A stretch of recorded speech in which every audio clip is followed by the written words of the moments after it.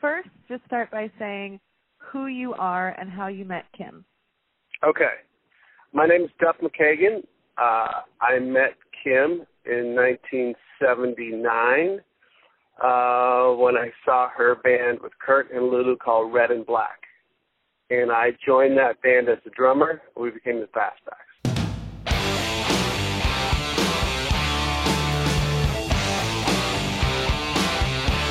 They said it was such a good time for everyone to not get along.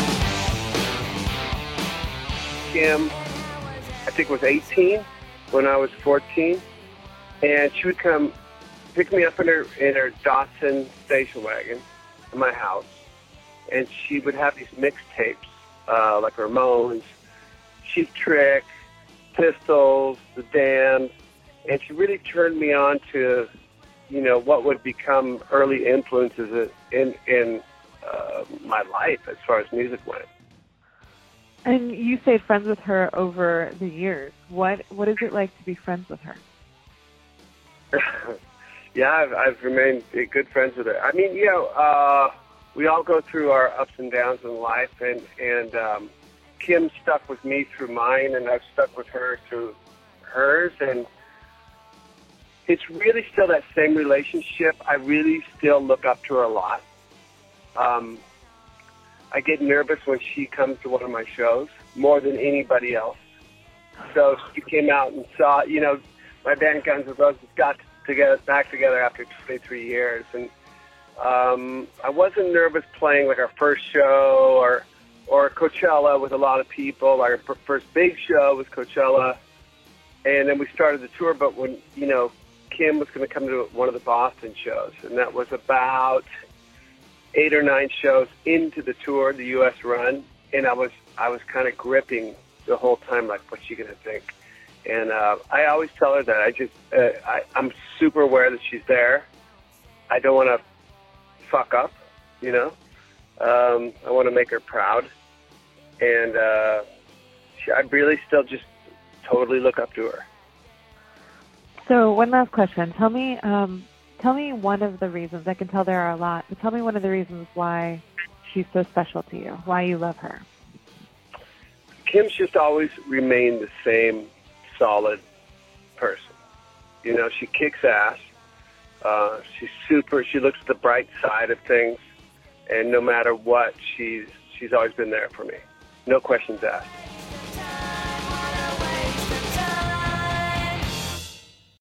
You are listening to the Sub Pop Podcast. I am Arwen Nix here with Alyssa Atkins. Hi, Arwen Nix. So that was Duff McKagan. It was Duff McKagan. Of Guns N' Roses. Fuck yes. I felt pretty cool talking to Duff McKagan from Guns N' Roses. I'm not going to lie.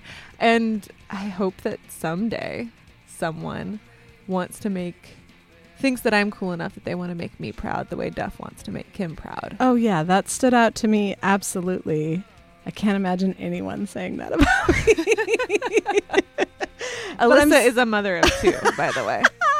But it fits, and it's so appropriate for their friendship. That's a lovely friendship they have there. Yes, and I think that that's a good table setting for people to understand that Kim Warnick of the Fastbacks, if you are unfamiliar with her, is just about as cool as it gets. Yep, she was in 1979 when she met Duff. And she is today. That's absolutely correct. So I've been friends with Kim for a while, and I knew about the Fastbacks, and I knew she was super revered, and I don't know, I knew that she was like a pillar within the Seattle music scene. Right. But a couple of years ago, I bought Carrie Brownstein's memoir, Hunger Makes Me a Modern Girl. You mean like the second it came out? Pre-ordered? Yeah, I did. I 100% pre-ordered. Yes. Because it's Carrie Brownstein, and how could I not? So I'm sitting there, and I made a night of it, taking myself out on a date, even though I'm married. I took myself out by myself. Just for me time. And had my book, and was sitting down, and was reading it, and it's either page 1 or 2, where Carrie Brownstein talks about how when she went to a Madonna concert, she knew she was a music fan. But it was seeing people like Kim play that made her realize that's what she wanted to do. Oh, that's awesome. In threadbare t-shirts and ripped up jeans, pushing Owning the herself stage. up against the stage so she could watch them play guitar. And she was like, yes, that is a glimpse of my future. That is what I want to do. Oh, absolutely. Isn't That's that amazing? great. And I was like, holy shit, Kim Warnick is in Carrie Brownstein's book.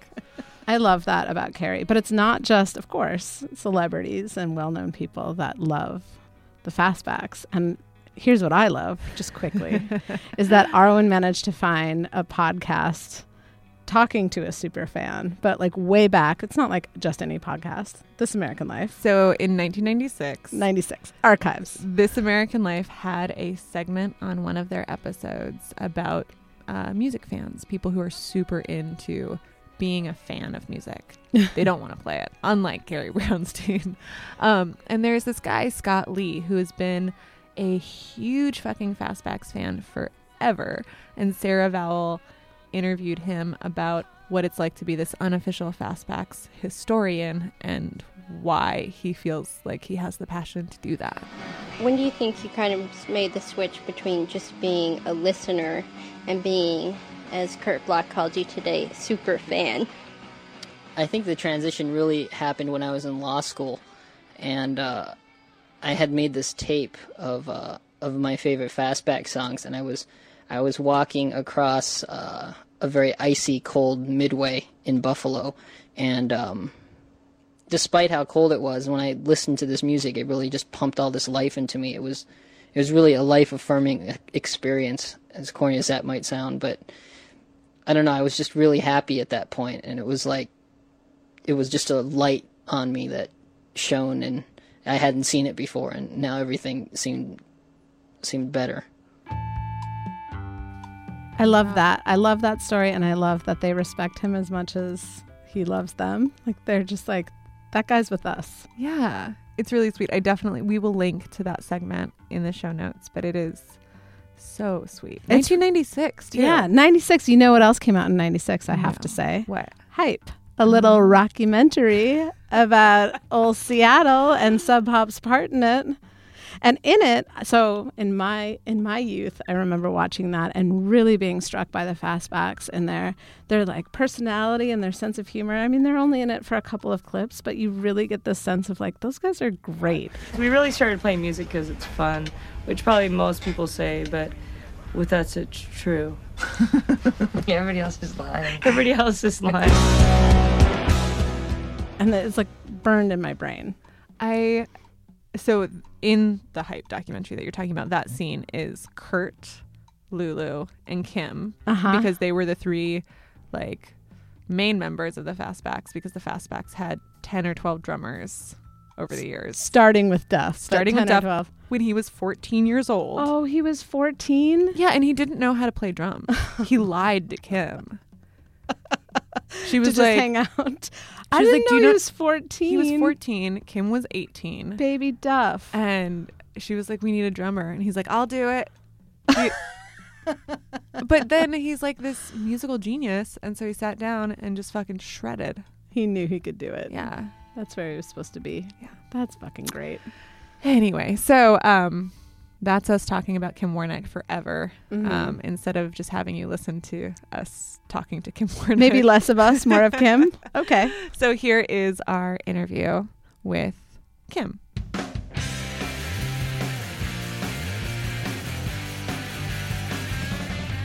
Tell me about your connection to Sub Pop, because you used to work at Sub Pop.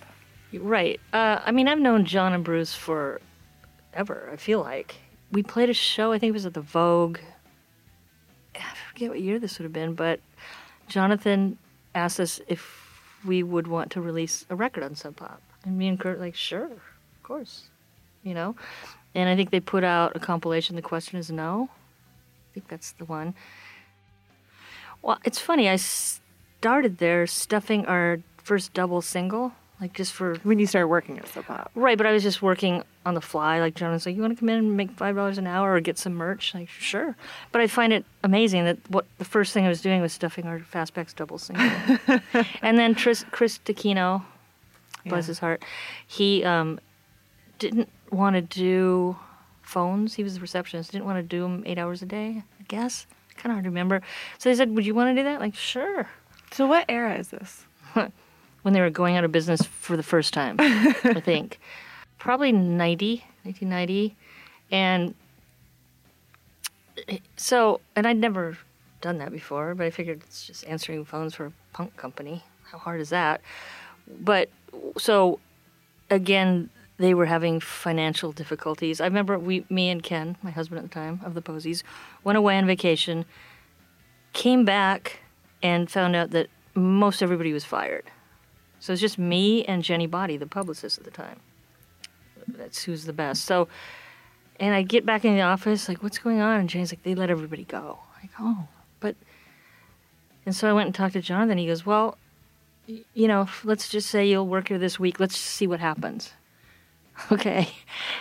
But really, they needed somebody to make sure that these creditors weren't going to get through to John or Bruce. So I was the one that, like, he'll call you back. That's what somebody else said. And, like, well, it was trial by fire. Like, these people were pissed off. They wanted their money. And So bill collectors are calling. well, and you're people the one. that, you know, that design stuff for them. And, like, Yeah. I'm the one of all people. The hot seat. And so, like, well, no, he's not in right now. He's there. Like, okay, I'll have him call you. And I'd, you know, while you were out, those little things you'd have to write back before Sure. computers. And he'd probably have a stack this tall. Was it weird to be here when, like, to come into Sub Pop when, you know, they can't even pay a bill on time, Well- and then all of a sudden there's like this just Influx of lots of money. yeah, influx of lots of money. It's funny that you say that because I do remember. So this is after they hired people back, or maybe this is this is before they let people go. So I learned really fast that when you got your paycheck, you get to the bank first because if you don't, there might not be funds. Yeah, wow, first come first serve for payday. yeah, for a while. But I didn't know any different. They probably didn't either. I mean, everybody's learning as they went, which is so cool. And it's just so cool it's still here and better than ever. I mean, it's the best story. It's a great story. It is. But like your story as part of it, I mean, the Fastbacks played with everyone. Something that I learned today. People don't think the way I do. You know, and for a while we played with a lot of our friends from Canada. We fit in the Canadian community, rock community better. And keep in mind, I didn't think we were very good. We were just kind of we were a very punk rock band, but different in that we wanted to be, I mean, we grew up listening to AM radio. Yeah. So we were trying to be like Queen or something, but it wasn't. So we found the happy medium, which was Buzzcocks, Ramones, mixed in with Queen wanting to be. Right, like this dream punk. Yeah, it was. And so, but in Canada it seemed, and so in Seattle at that time, you know, in the early 80s, it seemed like there was a lot of just kind of more arty music bands, which were great, like, and a lot of hardcore, which we weren't. I mean, we didn't really fit. People don't think like me, and I really don't care about some things. And I'm not saying this to try to sound humble.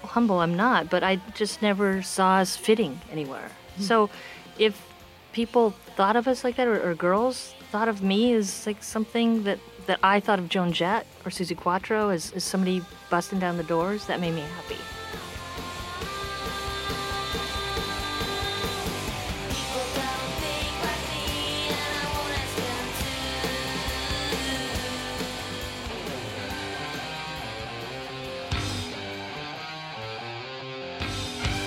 to. There was times working there, I think somebody who worked there throughout that time before Nirvana and then after. I really started to get a real clear idea, because when you work in the eye of the hurricane, you don't know really, you don't see anything else, right? So it wasn't until I went to Europe for the first time that I was in some record store over there, and I just remember looking. Oh, I went to look up the Fastbacks, see if they have any Fastbacks records, like any narcissistic band person would do. Sure. And no, like, well, it wouldn't be the first time.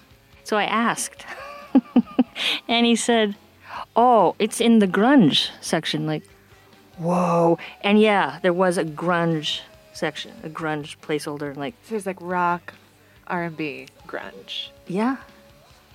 So kind of got, and then I started seeing Kurt shirts all the time over there, and like, it hit me for the first time. You can work at a place like this and be so close to it that you don't really realize it was world domination. Yeah. It was kind of interesting. I got hit with that a few times. It was like, it's bigger than I think. So what did it feel like inside the hurricane, in the eye of the hurricane? How did the music scene feel being part of it then? It's just, playing with Tad, playing with Mudhoney, playing with all these bands. It just wasn't, I guess you could say, I don't know if the phrase I took it for granted is real, but I didn't think about it. I mean, we were all peers coming up together, so, you know, we just would go to each other's shows, and it just seemed like... Normal? Yeah, completely. And we never did play with Nirvana, though. You didn't? No, interestingly That enough. really surprises me. Me too. So, to me, like I said, being in the eye of the hurricane, this is just what I did every day, and these are the people I talk to every day, and Mark Lanigan comes in, and okay, and Kirk Hammett comes in. That was weird. But, you know, it's still like, I'm just starting to realize that this is bigger than, and I'm sure John and Bruce, same. I mean, how could you not? You know, especially them, like, how is this just won't stop.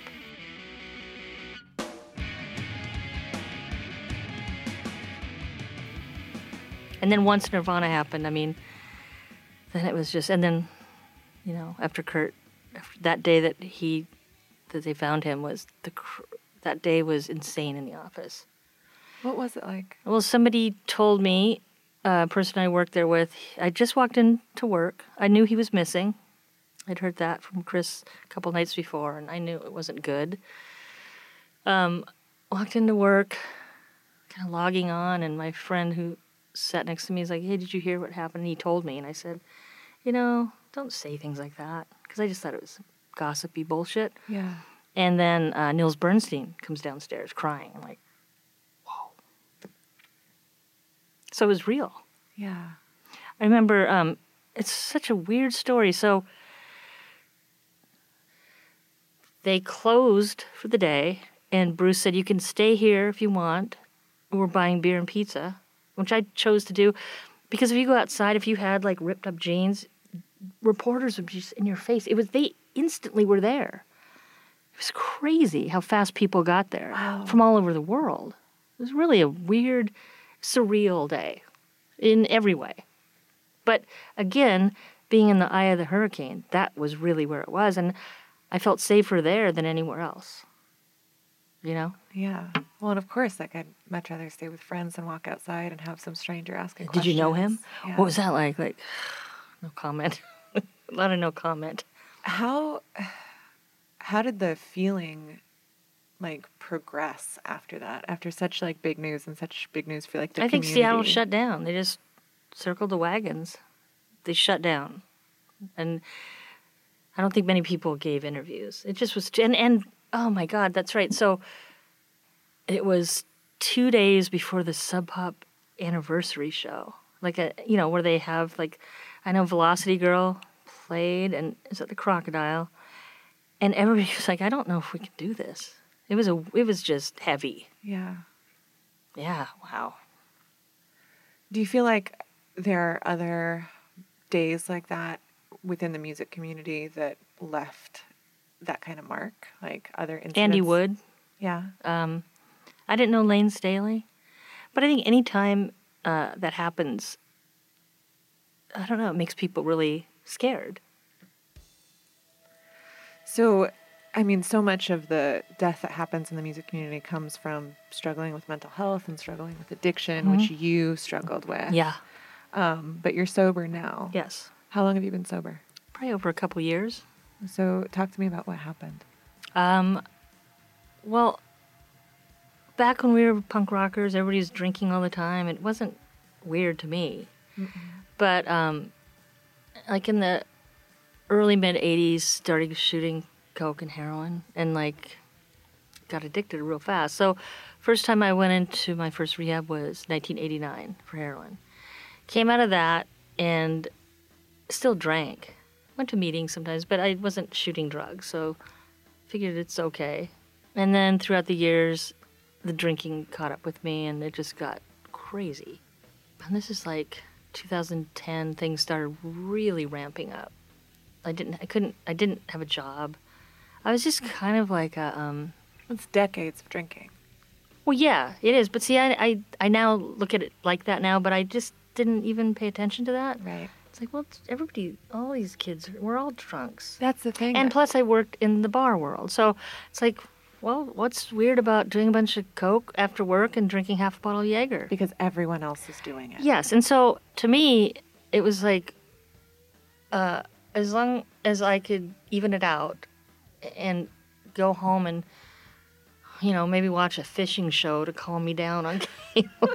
Or, something to just hear some blah, blah, blah in the background, like, oh, hopefully I drank enough and, taking the edge of the Coke. It just became, like you hear, balancing act. And so finally in 2011, Music Cares, some friends decided, like, this is not good. So talk to me about what Music Cares is. Oh, Music Cares is the best. It's through the Grammys, and it's a nonprofit through the Grammys. And what they do is they help people not only for addiction, but artists struggling with maybe rent or surgeries. Dental care, They everything, step in to help you. And people that I've told about that have gone away because of them will say, well, it's through the Grammys. I don't sell a million records. Like, that's exactly why they're doing this. You don't have to. If you're an artist, they're working for you. You're the underdog. That's who they're working for. Sheryl Crow can pay her own way. You know what I mean? Right. So they're super grassroots. And so they stepped in through some stuff in my life. They paid some rent of mine a couple times. And they're just the most stellar thing. And so then I went to this rehab in L.A. I like going to rehab. It's a weird thing. I do well What do in you it. like about I don't know, it? because I get better and I feel like I come back into my own brain. Do you think it's the structure? Yeah, a lot of times it is, but it's like I just want to be like the star student. It's bizarre. I was never like that in school. I didn't First care. one with their hand up in rehab? Pretty much. Kim Warnick? Oh, I'll mop today. Can I stay here longer? And I just start feeling myself getting better, and I'm just very patient. I didn't know that, and so it just wasn't the right fit for me. I did get a couple months sober out of that. I did get a good tan, so there's that. But, if nothing else, I was starting to really understand, like, this is way bigger. I'm out of control. Yeah. So came back to Seattle and I was okay for a couple months. Started drinking and then just gave up. Tried to kill myself. Took a bunch of pills.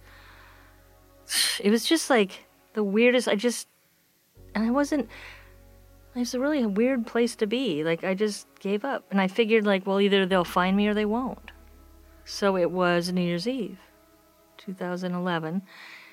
And so I remember walking to QFC or whatever, because they were going to close soon. And it was pouring rain. Like, I need to get that last bottle of vodka because they're going to be closed and I'll be really sick. And so I did that, and then I just got back, and it just was weird. I was having a really good day. I built a fire, was reading the Star Wars coffee table book. It was like somebody flipped a switch, and like I just went back and just took those pills. You just gave up. And I sent a text to a couple people, which was the cry for help, I suppose. But What did you say? I don't really remember. Something to the effect of, happy fucking New Year, I just killed myself. I just committed suicide. Something horrifying. And the only reason a couple friends freaked out about that is that I spelled things wrong. Because the pills were starting to kick in, and like, this isn't right. And so people called people, and the ambulance came, and they took me away. So I ended up in Harborview, the psych ward.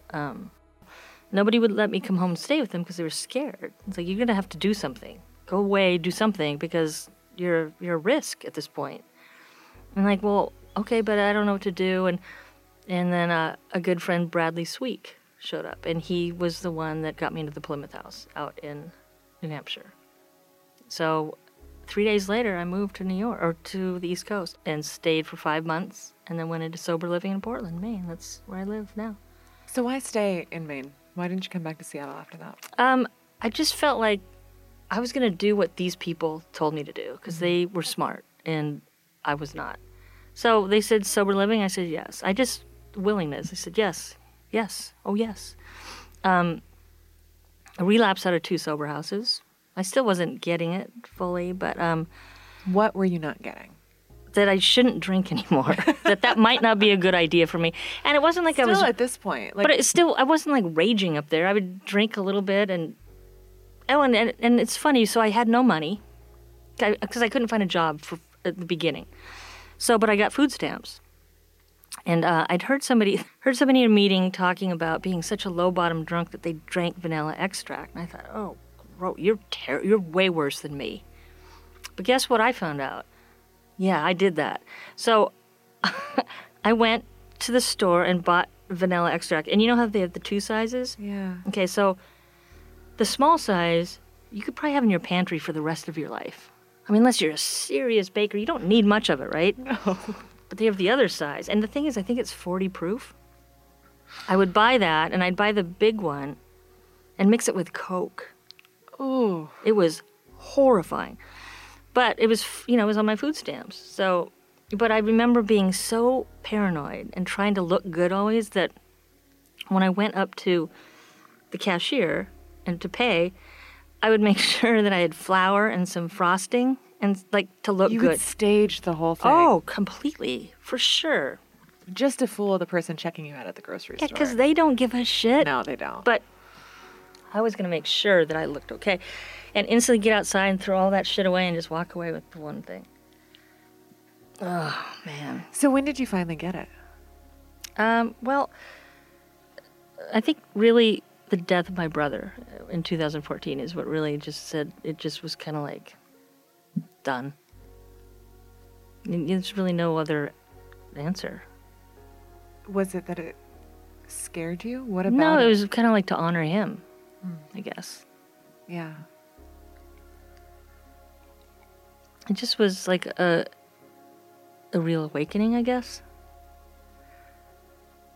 I'm happy that you're sober and It's around. good. And as another person who doesn't drink, it's always, I feel like there's kind of this unspoken like, oh, you stopped too. That's great. Yeah. We made it, you know? Made it. But I think it's really interesting because the community out here in Seattle specifically, the music community and the bar community, there is such heavy drinking. There's like the rock and roll heavy drinking and the bar heavy drinking, and it's so normal. And that... Well, that's what I was. And because I worked at the Cha-Cha, I mean, that's really, it just was like, there was my bar shift and then... But it feels like, at least for me, and correct me if it didn't feel like this for you, but it kind of feels like, well, we're all dying together. Yeah. And yet at the same time, as dark and bad as that is, people will really rally for care. Like you had some medical issues and people... Yeah, they came through and tell me what happened there. Well, the first time I had this insane 12-pound tumor. That's a baby, by the way. That's a real big it's baby. A huge baby. So... Or small twins. Yeah. Or I'm a big, giant grizzly bear or something. So that was the first time, and they took that out, and like, I'm miraculously thin. So, but what happened? Like, you found out that you had a tumor, and I just had in sand. I didn't want to deal with it. It's like, obviously, and people were like, are you pregnant? Like, no. I'm like, oh, it was just awful, and I just was scared. I didn't have insurance. I didn't know what to do, and so I just didn't pay attention and just drank more, did more Coke, and whatever. That got taken care of, and I think it was like 2 months later, I was having trouble walking. Like my right leg was weird, and one day I couldn't move my leg. Like I couldn't. It just stayed stuck out. I'd have to like actually pull it in, and I couldn't even do that. And they did an MRI, and I had 2 tumors on my spine, which were making me not be able to walk. So they took them off, and they were benign. And they'd even told me, we can't promise that it's going to be okay. And I said, well, it will, of course. And then, stayed in the hospital for like a month. physical therapy, and then physical therapy I rehabbed at my brother's and learned how to walk again.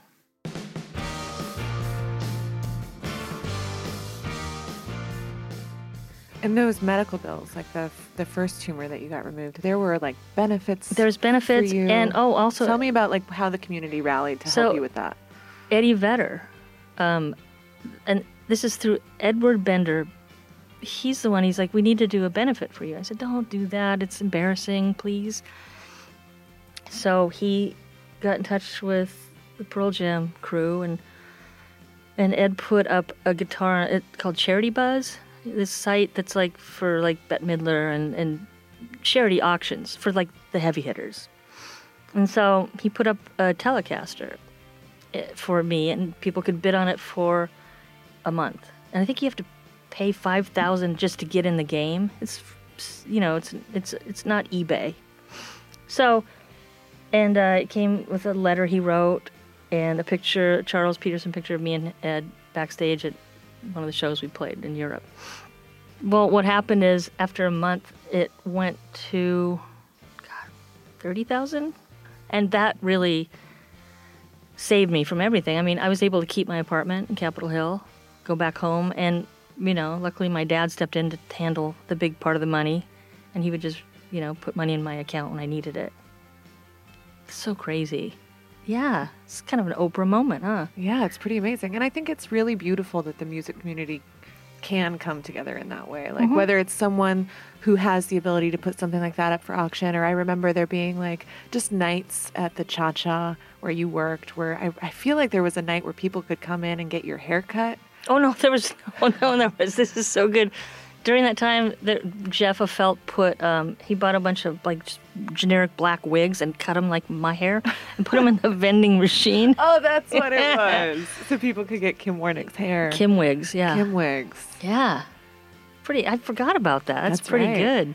Yeah, but there were I remember these different benefits. Yeah, there was a raffle and Sub Pop brought stuff down. Yeah, I mean, Seattle music community is very tight and they take care of their own. Yeah. It's pretty incredible.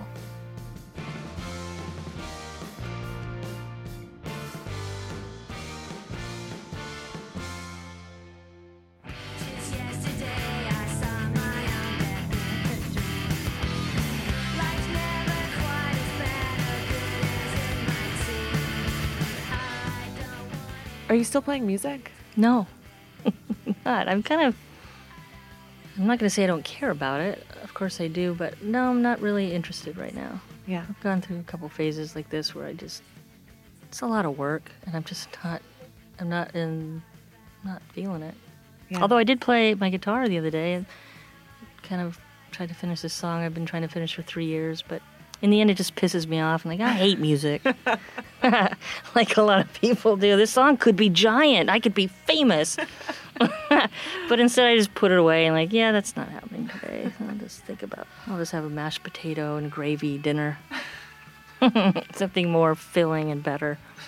What is your life like out there in Maine now? It's super quiet. It's a very small life. It's a routine. I work at a call center, show up for work, and go out to dinner with friends, watch a lot of movies, read, and it's very small, and I like it.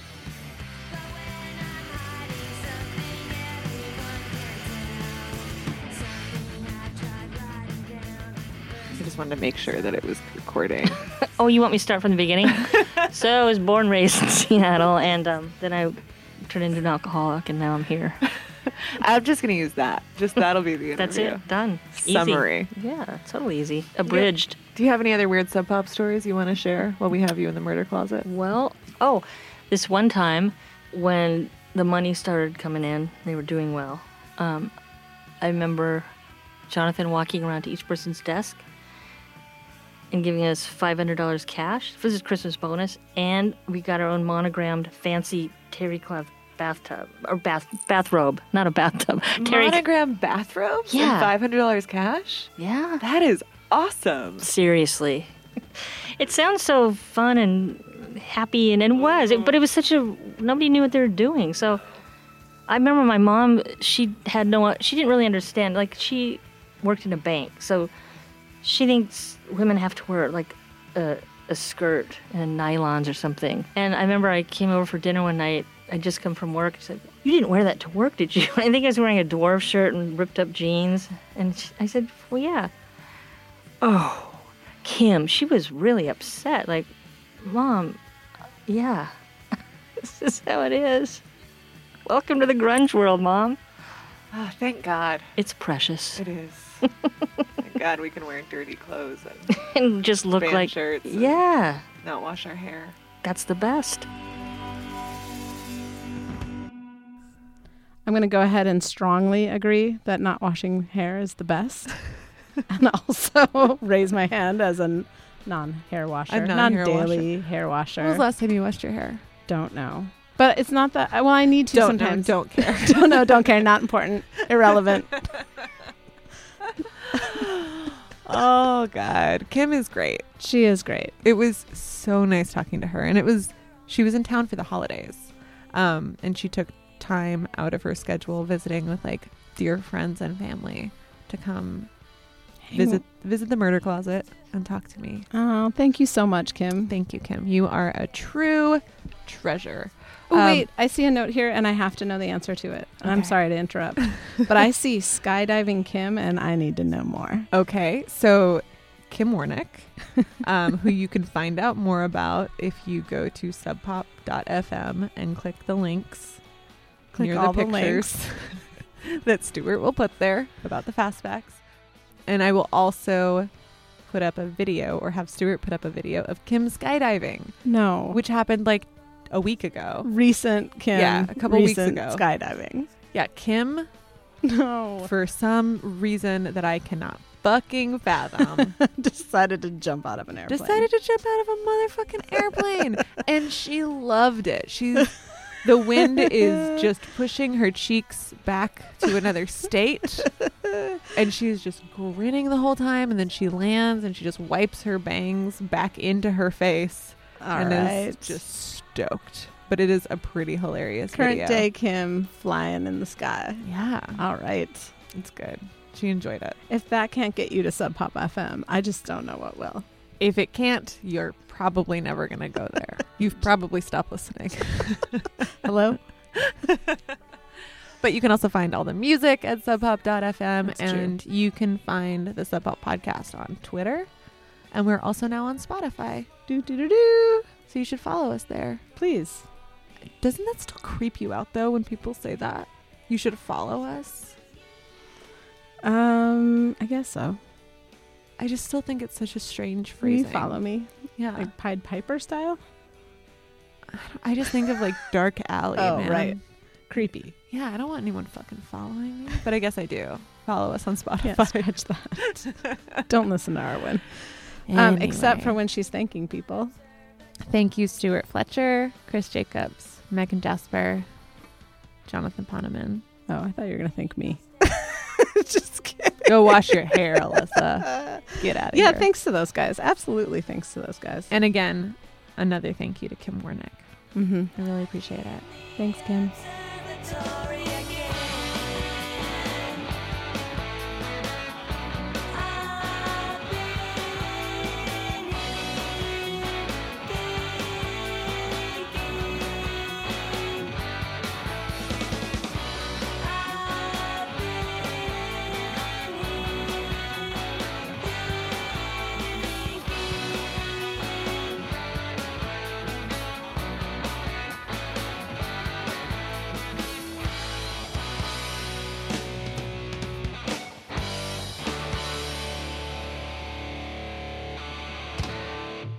And by the way, to be in the murder closet is bucket list.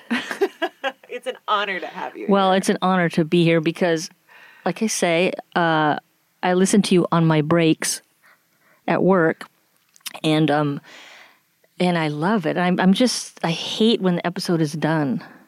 You guys are like crack cocaine. Do you know this?